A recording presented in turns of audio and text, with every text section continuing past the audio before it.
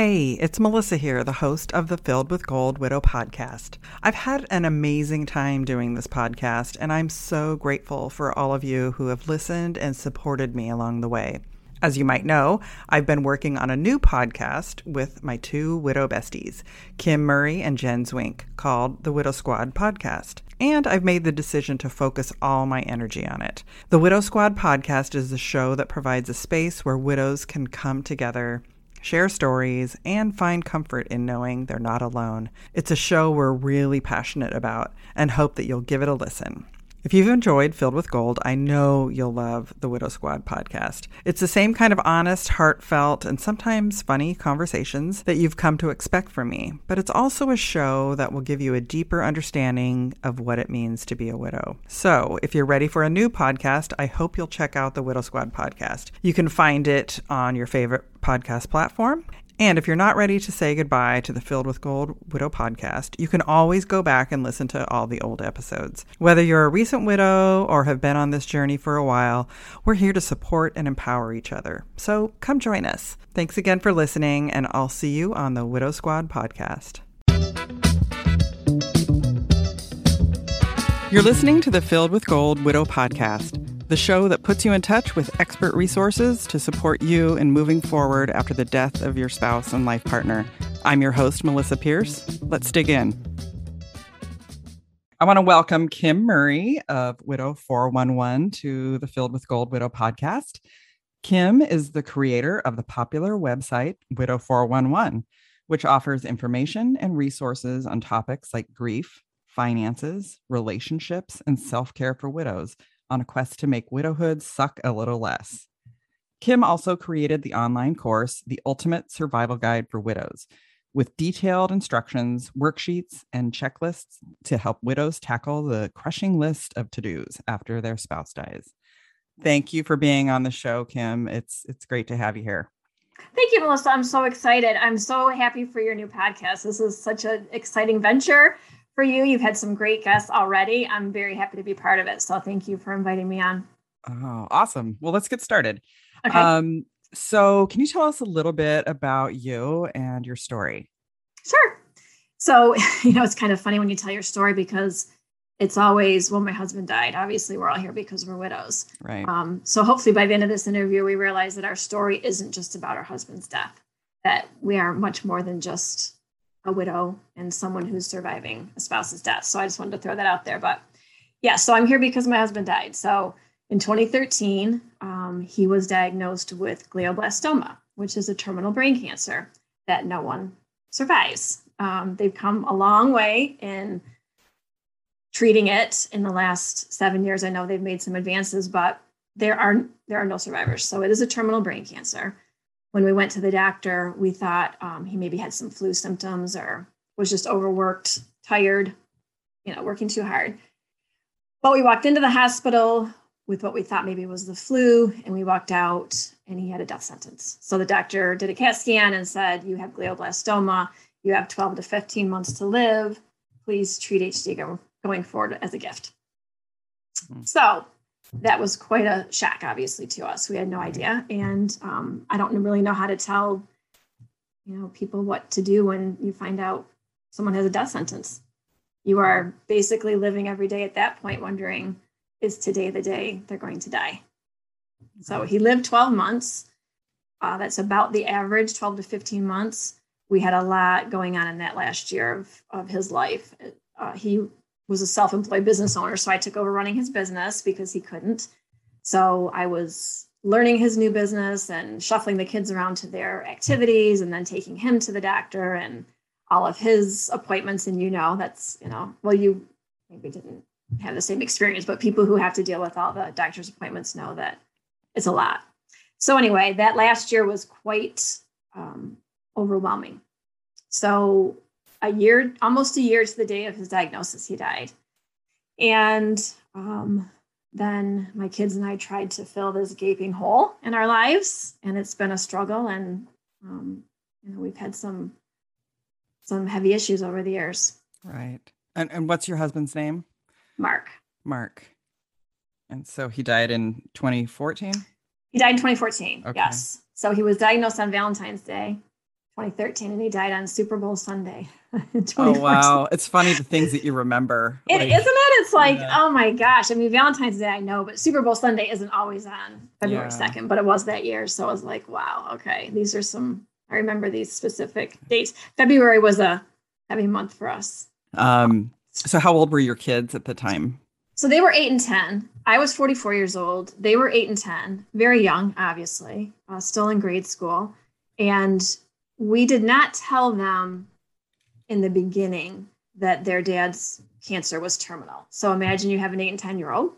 And I know as adults, we were having a hard time wrapping our head around a terminal diagnosis. And we just didn't really know how to tell our kids that their dad was going to die. And we knew we had to do it eventually. It was just in the beginning. We didn't think we wanted to put that burden of knowledge on them. It was a lot. So they knew he had a tumor. They knew he went to all of his doctor's appointments. They knew all of those things, but he kept getting progressively worse. And especially my older son would say, well, Mom, my 10-year-old, the doctors aren't helping him. Why don't you take him to a different doctor? So we would try to be as open and honest as we could, except for saying he's going to die. So let's see, February he was diagnosed. I think it was in December of that year. His progression was worse and the chemo wasn't working and the radiation wasn't working. And he had the worst mutation of the worst tumor. So he was not a viable candidate for a lot of the clinical trials. So in December of that year, his demeanor had changed too quite a bit. So I felt like it was time to tell the kids. I knew that we were running short on our 12 to 15 month window. So I went to see a grief counselor. I wanted to find out how to tell children that their parent's going to die. I didn't know what to say. So I went to see a grief counselor and she was very clear. She just said, use the real words, say the words death, dying. Don't say he's sick, because then if the kids get sick, they may think they're going to die too at some point. So use death, dying, real words. Kids are smarter than we give them credit for. So we practiced, we did role playing. She told me things to say or whatever. I practiced at home. But when the time came to actually tell them, I couldn't say the words. They didn't come out of my mouth. So Mark actually said it to the kids. We sat them down one day and just told them that there was no cure for their dad's tumor and he wasn't going to get any better. And so my older son said, what does that mean? So what I should have said was, at the time, that means he's going to die. I couldn't say it. So my husband did. So it was almost like after this ridiculously long pause, Mark just said, it means I'm going to die. And then I don't think I'll ever get that sound out of my head of my kids screaming and the panic that ensued after that moment. So it was very heavy. So we told them from that point on in December, he kept getting worse, but at least the kids knew at that point that their dad's demeanor or the change in his behavior wasn't because of them. It was because of the tumor. So I think, prior to that, the kids thought that he was just being mean to be mean or, coming down on them, but it was the tumor talking, not their dad. So in January of that next year, he fell down the stairs and he suffered an acute subdural hematoma. So we rushed him to the hospital. They performed a craniotomy on him to relieve the pressure in his brain.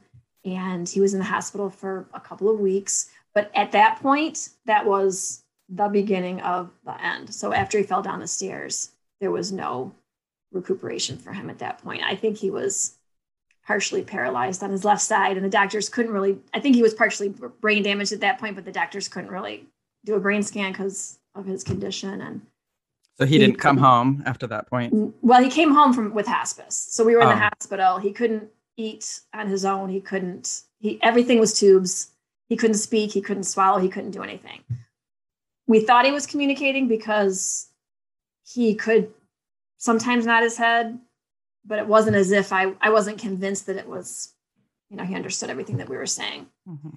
But I was in the hospital with him one day. I would go in every day. So for 2 weeks, I was just in there. I kind of think, now that I think back on it, I knew what was coming, obviously. We knew what the inevitable decision was going to be. I just prolonged it as long as I could. I thought, maybe he would get out of the hospital. I knew he couldn't go to rehab. I just thought maybe he'd get out of the hospital, we'd go home for a while and then see what happens. But he was reliant on tube feeding and, things that were prolonging his life. Mm-hmm. So we had done advanced directives long before Mark was diagnosed. When the kids were younger, we had a trust and we made all the will and all the advanced directives and did all that paperwork. So I knew what his wishes were. I knew he didn't want to be kept alive by artificial means. I knew that. Mm-hmm. But I was keeping him alive by artificial means in the hospital because I did not want to make that decision to say, take him off. So for 2 weeks, I would just go visit him in the hospital. And one afternoon when we were in the hospital, he was very agitated in the bed. He was like pulling on his IV and stuff. IV and all that stuff, yeah. And I said to him, I'm doing the best that I can. And he looked at me, and with the side of his body, his left side was paralyzed, or his right side was paralyzed. So with his left hand, it's hard to explain, but if you can imagine him like banging the bed with his hand and then pointing at me, and he wasn't speaking at this point, right? He couldn't talk, but he was pointing his finger at me as if to say, enough. I said, I'm doing the best I can. And he's pointing his finger at me and, going back and forth with his finger as if, no, you're not, this is enough. So at that moment, I was like, oh, geez, I have to do something now. I mean, it was like I was prolonging. I knew this. I knew I was prolonging. And the doctors won't tell you what to do. The nurses won't. Nobody will say. Right. They won't be like, this is the time. Yeah. No, they won't do it. And I asked a lot of questions and nobody was willing to really, say. So I went home that night. I pulled out the advanced directive. I read it over and over and over and over and over. I mean, I must have sat there at my desk for a couple of hours just reading it. I signed it. I was his patient advocate. My job was to be his voice when he did not have one. So that night was when I decided we have to bring him home with hospice. So I went into the hospital the next day and told the nurses and the doctors and everybody that it was time to bring him home. And the one nurse she said, I'm just so glad you finally made that decision. I'm like, why didn't you help me make it? I know. Why didn't you tell me? It's like you needed an advocate too. I needed an advocate. Yeah. Oh. And that's a good point, because even though you know the right thing to do, it doesn't make it any easier to do it. Right. He signed it. I signed it. I knew what his wishes were, but I had to make the decision to pull the tubes out. So one thing the nurse did tell me, which I appreciated at that time, because people were concerned that if we pulled out his feeding tubes, we would be starving him to death. I mean, that's a concern, right? It's uncomfortable. I mean, that's suffering. Yeah. His suffering. Like, why would I take his feeding tube out? So the nurse was very kind. And she said, Kim, you can remove the feeding tube. She says, you're not feeding Mark, you're feeding the tumor at this point. She said, so the body it was shutting down. His body was shutting down. It was dying and it was doing what it does when a body dies. So she said, don't think of it that way. Think of it that you're feeding the tumor, not him. So I said, okay. So that was what I used when people would say, well, are you, because, people don't mean it. They're not asking questions to be mean or to be challenging. They're just curious. But when you're the one fending off all those questions and trying to make sense of everything that's happening, it's difficult. Mm-hmm. I was happy that she told me that, but nobody really wanted to say, take him home with hospice. I know. Oh. But I did. So and it was very swift. It was very fast. We got him out of there and back home probably within a day. Set up his hospital bed in the basement. And I've written stories about this too. So I've got stories about this on my website. And so if anybody's ever read it on my website, I'm repeating, what I've already written. But when he got home, he smiled with the side of his face that wasn't paralyzed. So he had half of a smile on his face. And he knew he was home. He knew it. He knew he was home. But after he got in the hospital bed and I started administering medications and the rest of that stuff, he never woke up again. So at least I knew that he knew he was home. And then about 4 days after he got home, he died. So that was just a matter of, he wasn't eating, he wasn't drinking. We administered medication, but like I said, his body was shutting down. So about 4 days after we got home, he died. But we were with, his parents were here and the kids were here and I was here. So he was with his family in his favorite place. And he really died very peacefully. The text that I sent out the next morning was, Mark died peacefully in his home today. It was very peaceful. So I was happy that I finally made that decision to bring him home. And I'm thinking of you during this time as caregiver, only parent. I'm imagining he's not doing a ton of parenting at this time. No. Or during that 12 months. No. And I'm going to ask, so you as a caregiver at this time and parenting and running a business. Yes, I'm running the business. And going to all the doctor's appointments. How are you moving through this? Are you taking care of yourself at that point? Or? No, not at that point. It's, I mean, you know how you run on adrenaline, right? I mean, when you're in that kind of a fight or flight mode, I don't know. People ask me even today, how'd you do it? I don't know. I think if you ask most widows in that position, they're like, I don't know how I did it. You just keep going and going and going. And I took a lot of notes. And the interesting thing is I didn't want to forget anything.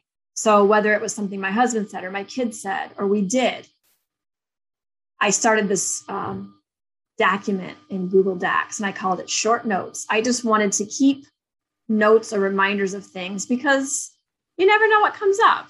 Sometimes my kids ask me questions and I can go back and review the notes and see what the answer is. I just kept notes. Well, that was I started that off in the beginning. And I just kept taking more notes even after Mark died and things that happened with the kids. I just kept taking more notes. So my short notes Google Doc is now about 56 pages long. Oh my God. That's a book. It's a book. It's a book. It'll be a book someday, but I just keep making these notes because I didn't know what else to do. So I would just vomit on a page when things were going on and I couldn't make sense of it. I just typed it out on my computer and just wrote it down. So I'm not saying that helped me that much. It just got some of that stuff out of my head and onto the paper, but I don't know how. I really don't have an answer how you do it. You just do it. So after Mark died and you're solo parenting, you're still running the business, correct? Yes. So at what point are you getting or are you now hopeful for the future? At what was the turning point there as you're moving through grief and what point are you like, I see some glimmers of hope? Well, I think the first 2 years after he died, I was pretty much in a constant state of panic. I was afraid that I was going to die. And if I wasn't afraid I was going to die, I was afraid my kids were going to die. So we were shocked with a brain tumor diagnosis out of the blue. So if my husband can get a tumor, well, I can get a tumor. My kids could get a tumor. I mean, was it the drinking water? Is it my fertilizer on my grass? Is it, what's happening? What's going on around my house? Was it something inside? Is it radon in the basement? You know what I mean? So I was in a constant state of panic, but for 2 years. Yeah. And I remember that. I remember going into my kids' rooms at night and checking to see if they were breathing. Yeah. Or I shook them. I shook my youngest awake one time because I thought he had the same look on his face when I found Dave dead. And I shook him and he's like, what? And I'm like, oh, go back to bed. You're fine. And then the next day he's telling his brother, like, yeah, I had this weird dream that mom came in and shook me. And I'm just like, oh no, that was me. Well, it is. I mean, someone died. You didn't expect it to happen. So in my mind, it could happen again. So I was hyper vigilant. Right. For all of us those first 2 years, but death was on my mind pretty much constantly.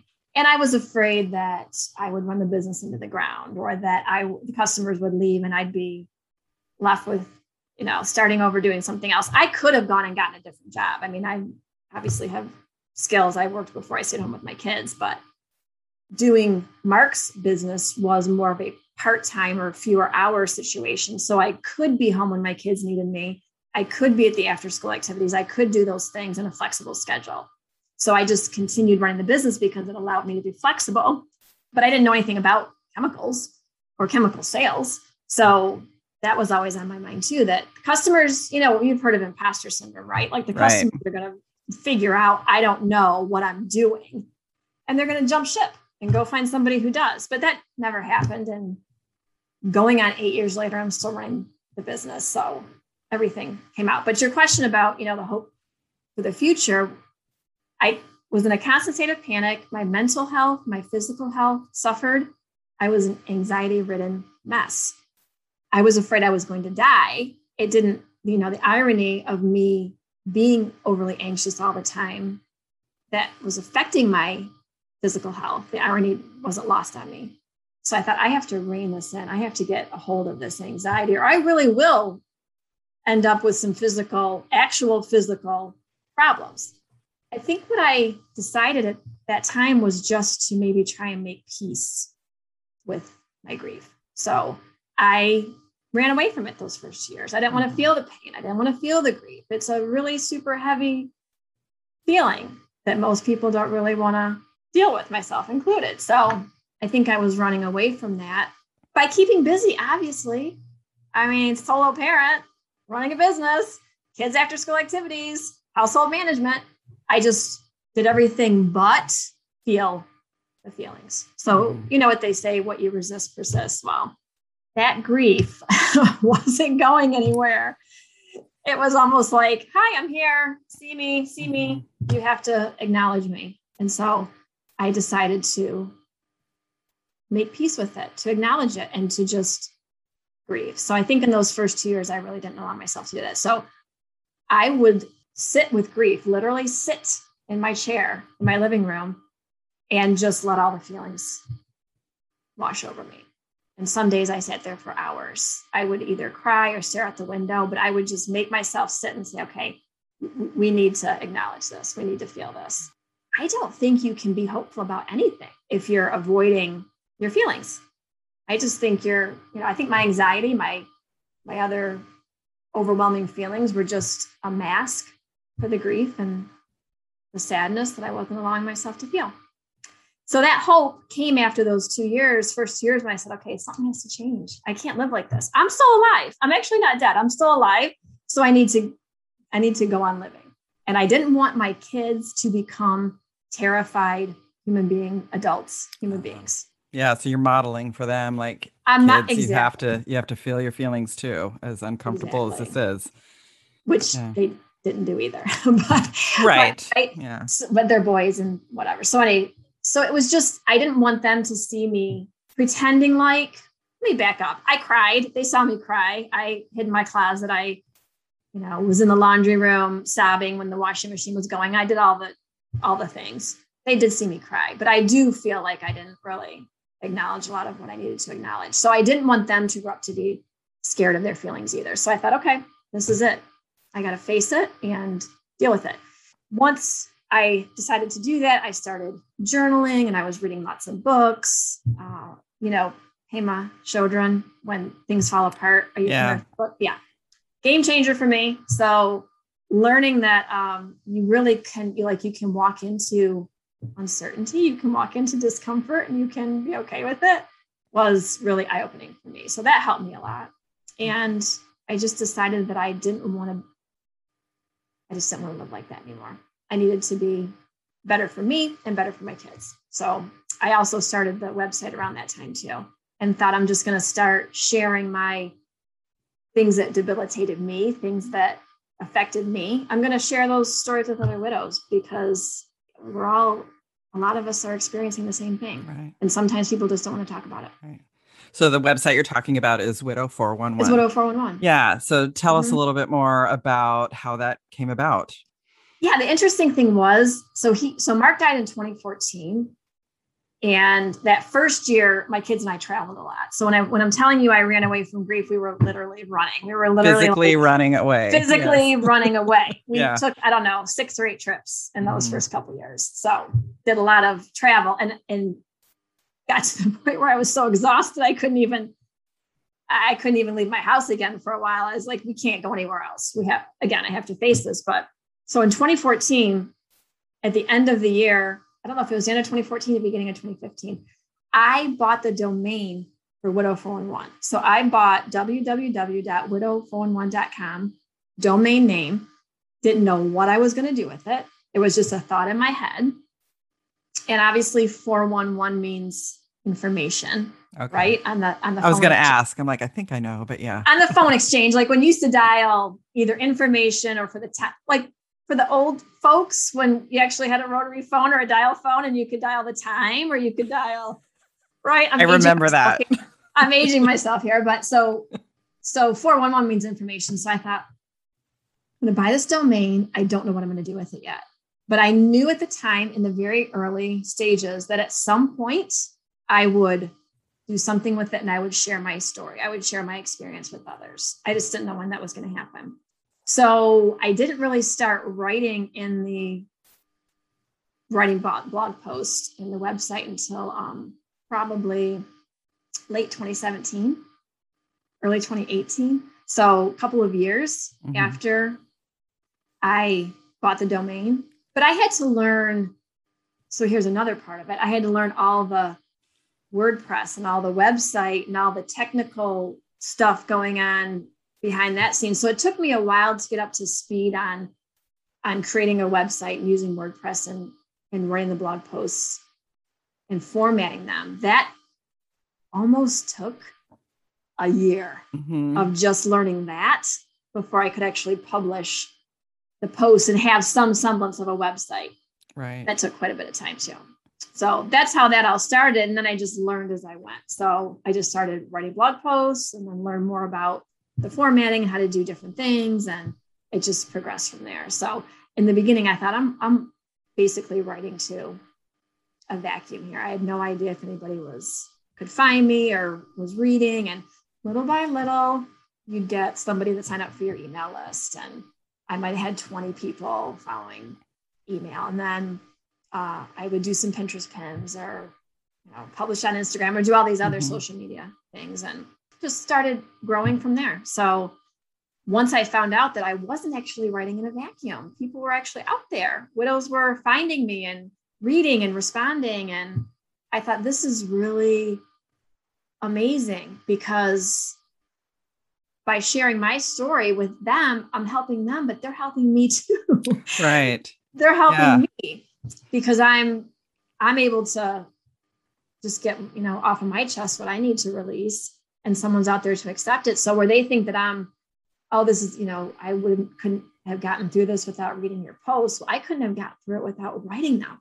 Right. So it was kind of cathartic for you to just get it out cathartic on paper or on your blog. Yes. And then this is so interesting. So I'm finding that all the widows that I have interviewed so far have created an experience that they didn't have and they wanted to have. They couldn't find the blog. They couldn't find the book. They couldn't find the guide that they needed. So they created it kind of for themselves, but then it's helping other widows, which are just gosh, I've got goosebumps all over me. But because you did the same thing. I mean, your subscription box is the exact same thing. You didn't have that self-care option, or you couldn't find one. Yeah.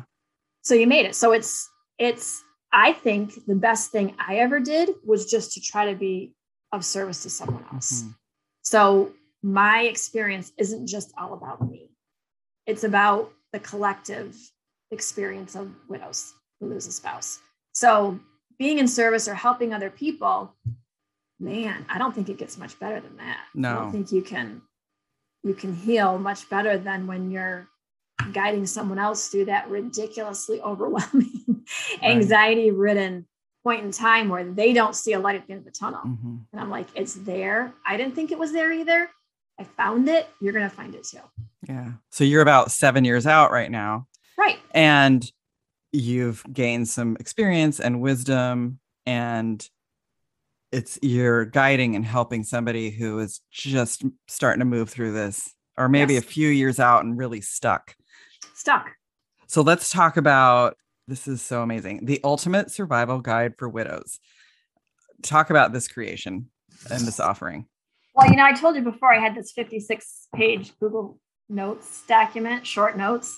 When I was doing when I was taking care of all the paperwork or the to-dos after your spouse dies, which is a lot, we know this. When I was doing all of this, I thought, okay, I need to take notes and I need to put these in folders because I got the domain. I bought the Widow 4-in-1 domain. Didn't know what I was going to do with it yet. And I still didn't know at this point, but I thought I got to take notes. I have to make sure I have these in folders and separate them because I think at some point I might be able to show other widows how to do this easier. I might be able to help them get through this easier. So I didn't know at the time what I was doing. I had jumbled folders of jumbled notes and things written on the front of the manila folders. It was a jumbled mess. So little by little, I started to create a guide, a document, and I would just do one section at a time and start adding some information into it. And bottom line, the iteration of this thing is I'm on probably 30 different iterations of it at this point. I just kept changing things and trying to make it more simple. My goal with the Ultimate Survival Guide for Widows is to make it simple, because doing all the tasks and closing accounts and contacting credit bureaus and dealing with credit cards or whatever you have to do, none of that is simple. So I'm trying to make it as simple as possible. So it took several iterations to get to where it is right now. So, and I'm talking like probably 3 years of just formatting this in some kind of a cohesive guide. Last year when COVID hit, I'm a perfectionist too. So I'm not going to lie. I take extra long to do things because I have to get it right, which is never right in my mind because my expectations are so high, but that kind of tripped me up for a while because I keep changing things. But then COVID hit last year and I thought, okay, we're sitting home, right? We're all home. And I thought, well, maybe this is a good time to finally get this into a final format. So that's really what I did from April to October was I just went full bore into completing it, just get this thing done. And I finally did. And then I published it. So it was originally published as a ebook, but I found that there's so much information in it. And I do offer lots of checklists and templates and worksheets. And I created fillable forms for those templates and worksheets. So someone going through the form can fill everything out online if they want to. So it was okay as an ebook, but I think it's easier to navigate as an online course. So I was able to take all the chapters and make them into sections of a course. And then the chapter subtitles are now section modules, but all the downloads, all the checklists and worksheets that I include are now right in those sections. So you just download it right from the course and you can complete it online. You could print it and fill it out. But I have budgets. I have templates to notify the credit bureaus or credit card companies. I have checklists after each section to make sure you've done all the things you need to do. So it's comprehensive. I decided to take it from the ebook and put it into a course. I just think that was an easier way to do it. Plus I was able to add video to each section. So I'm able to talk you a little bit through what each section entails and how to go about it. All right. And how long is the course? Like if somebody did start to finish? Well, that's a good question. I don't know how long it would take somebody start to finish. It depends on how fast you can get through it. I mean, I don't recommend obviously you would need time in between these sections to gather your thoughts. I give checklists on, like, for example, important documents to gather. So, you need a lot of documents. You need the death certificate, birth certificate, social security card. You might need divorce papers from a previous marriage. You might need adoption papers for your kids. You might need all these things. So, for example, I have a important document checklist. So it could take you, I don't know, it could take you a couple of weeks. It could take you a month to gather all that information. Yeah. I don't know. So there's 9 sections. I don't know, 200. If you printed it, it would probably be over 250 pages. Okay. Gosh, that's a lot of information, but it's information that you need because when you're navigating this, hopefully you're only doing this once in your lifetime, right? But what do you do? How do you know? Navigating Social Security was a big issue. Social Security is a huge issue. And one thing I found, I bought a book on Social Security because I wanted to know. I'm far from Social Security age, and I was even when I read the book. But there's a lot of complicated scenarios for widows, right? Like if you marry before you turn 60, you give up your deceased spouse's claim to his benefits, all these things. So I read all this Social Security information, and I found out that a lot of times the Social Security Administration gives you the wrong information. So depending on who you're talking to there, you could be getting misinformation. So I spent a long time getting really knowledgeable about Social Security. And what I found out was one of the things in the course is it's called Social Security numbers you need to know. And it's not just your deceased spouse's numbers, it's your numbers too if you work, if you have a potential retirement option with Social Security. So you need to know these numbers because if you were to claim your husband's if you were to claim a benefit as a widow survivor benefit, that's fine. You can do that as early as age 60. But if you have your own benefit on your own retirement record that's possibly higher, then you don't want to do that, right? You want to claim your own benefit. But there's a lot of tricky numbers. And because you can claim a widow benefit at 60, but not your retirement benefit on your own until 62 at the earliest, there's a lot of caveats. So in the Social Security section, I have this worksheet. And what I recommend is you take it to your appointment or call the Social Security Administration back and fill in these numbers. So you know exactly how much you'd be getting if you claimed a widow survivor benefit or your own at age 60, 62, 67, which is the full retirement age for most people, and age 70, which is the last age you can claim. At age 70, you can get the maximum amount of Social Security at that point. So you need all these numbers. You need to know what the right strategy would be. So I put that kind of information in there in the Social Security section. Okay. And I talked to a widow who was, let's see, how did this happen? She was going to take the child and care benefit. So if you're a parent and you have young kids and you're not working, you can take the child and care benefit. Or if you're working, you can't make more than $18,000 a year. Yeah, right? I ran into that. Mm-hmm. Right. So she had taken the child and care benefit. And we talked, and she was working part-time, and she had another option for employment. And we went over her numbers. And I said, I don't think you should take the child and care benefit. I think you should work because you're obviously making more money, substantially more than she could make at the $18,000 cap. But when you're claiming the widow child and care benefit, you're paying tax on that because that's under your Social Security number. That's considered income for you. You're not paying tax on the benefit for the child survivor benefits that come in your name as the representative payee. So why do you want to pay tax on this and limit your income potential? I'm not a big fan of limiting my income potential. Mm-hmm. So I said to Social Security, no, I'm good. I don't need the child and care, or I don't need the child and care benefit. I'm going to work on my own and do my own. So we went through all those numbers, and she's like, wow, I didn't know that. I didn't realize this and whatever. So I said, if you take this benefit out, this is how much your kids would get. I think she has 2 or 3 kids. So you're aware of the family maximum benefit and all that calculation. We went through all that. So then she called the Social Security Administration back, and they gave her the wrong amount. They literally told her the wrong amount that she'd be receiving if she withdrew that child and care benefit. So she called me back in a panic, and I said, they're wrong. I'm sorry to tell you, but they are wrong. Call them back and tell them, this is your husband's primary insurance amount. This is 75% of that amount for each child. If you haven't reached your family maximum benefit, this is what you're going to be getting. Long story short, I know this is a lot of numbers or whatever, but she called them back and they said, you're right. We gave you the wrong information.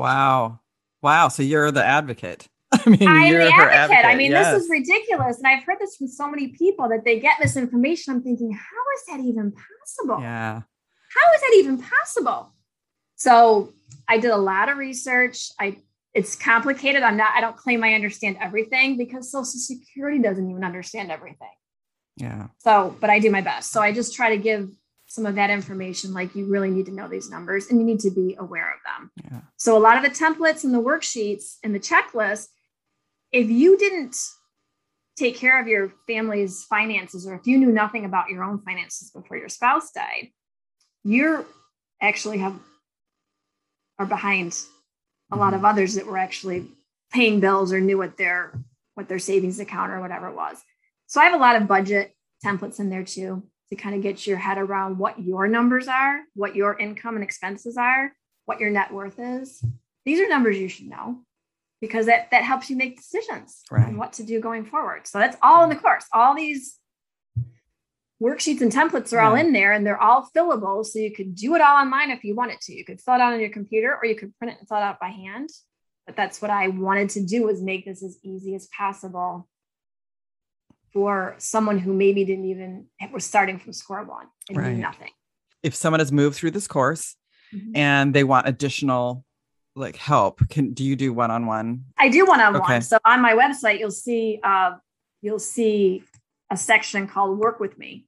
So I do what I call mentoring sessions. So like the widow I told you about with the Social Security question, sometimes you don't need to get into a situation, even in therapy or whatever, that you need to go for weeks or months. You might just have a question. Yeah. You might need 1 hour or 50 minutes to bust out a question or just get another viewpoint. Maybe you've thought about something, you're ready to make a decision. I'm not saying I'm going to give you advice on how to make a decision for your life. I'm just going to give you optional ideas or optional thoughts about what you're considering doing.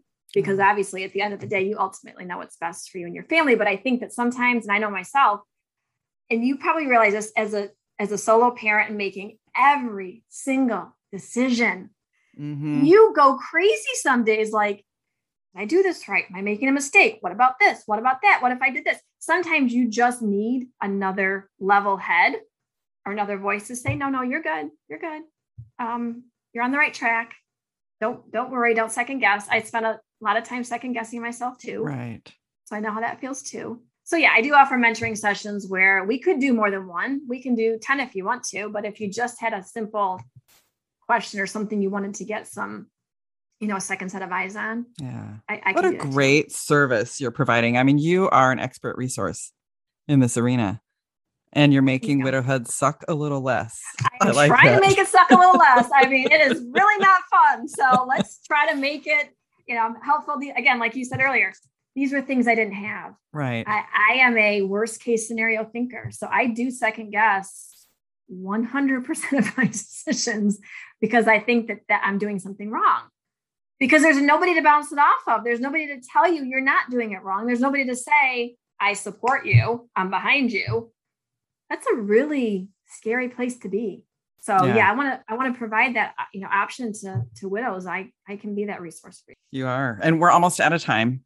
I'm so sorry. Already? It goes so quick. It's crazy. Really fast. So do you have any final thoughts to share? My final thoughts, because I've been talking about my anxiety and my second guessing and all the struggles that I had, is I just want widows to know, because I didn't know this, I just want them to know that it is okay to be sad. It sounds simple. Feel your feelings. Be sad. It sounds simple, but it's anything but. I don't think as a society, we really know how to grieve. Nobody teaches us how to do this, right? So they expect that we move on or we get over it, or, 6 months, 1 year, 2 years, you should be fine now, right? And we're not, because a monumental loss happened. A really sad thing happened. And I don't think I allowed myself to be really sad. So I just want to say we do ourselves a big disservice if we don't feel the feelings and the sadness part. Anger, resentment, guilt, we got that cornered, right? We can do all those. Just be sad. Allow yourself to be sad. It doesn't mean anything about you as a person. If you're sad, doesn't mean you're doing it wrong. Doesn't mean you're weak. It doesn't mean anything about you. It means you're human and you're sad. So I just want to let other widows know that they're allowed to feel that and to make sure that they do. The truth bomb right there. Truth bomb. Oh gosh. Well, I thank you so much for being on the show and sharing your expertise and your story. Thank you, Melissa. I could talk to you for hours. All my guests. It's like, I want to continue talking. Like, let's do a part 3, part 4. Let's do a part 2, part 3. I'm game when you are. Sounds I'd love to have you back on, because I'm sure you're going to have more offerings. And speaking of offerings, the Ultimate Survival Guide for Widows, there's a coupon code GOLD20 for 20% off the online course or any other offerings in the Widow 411 store. And thank you, Filled with Gold podcast listeners. If you'd like to hear more conversations like this, please subscribe, review, and share this podcast with others. See you next week. Take care of yourself in the meantime. Thanks for joining us this week on the Filled with Gold Widow podcast. This show is made possible by our company, Filled with Gold self-care subscription boxes for widows. It's a box specifically created to support you with self-care in mind. Each box is filled with self-care products and resources to encourage you to deeply care for yourself during this time when you are rebuilding your life. You can find out more about the Filled with Gold subscription box at filledwithgold.org. And if you want a free widow self-care support guide to help you on this journey, head on over to filledwithgold.org and subscribe to our email list to have it delivered right to your inbox. Be sure to tune in next week for our next episode. This is Melissa Pierce, and from my heart to yours, take care of yourself.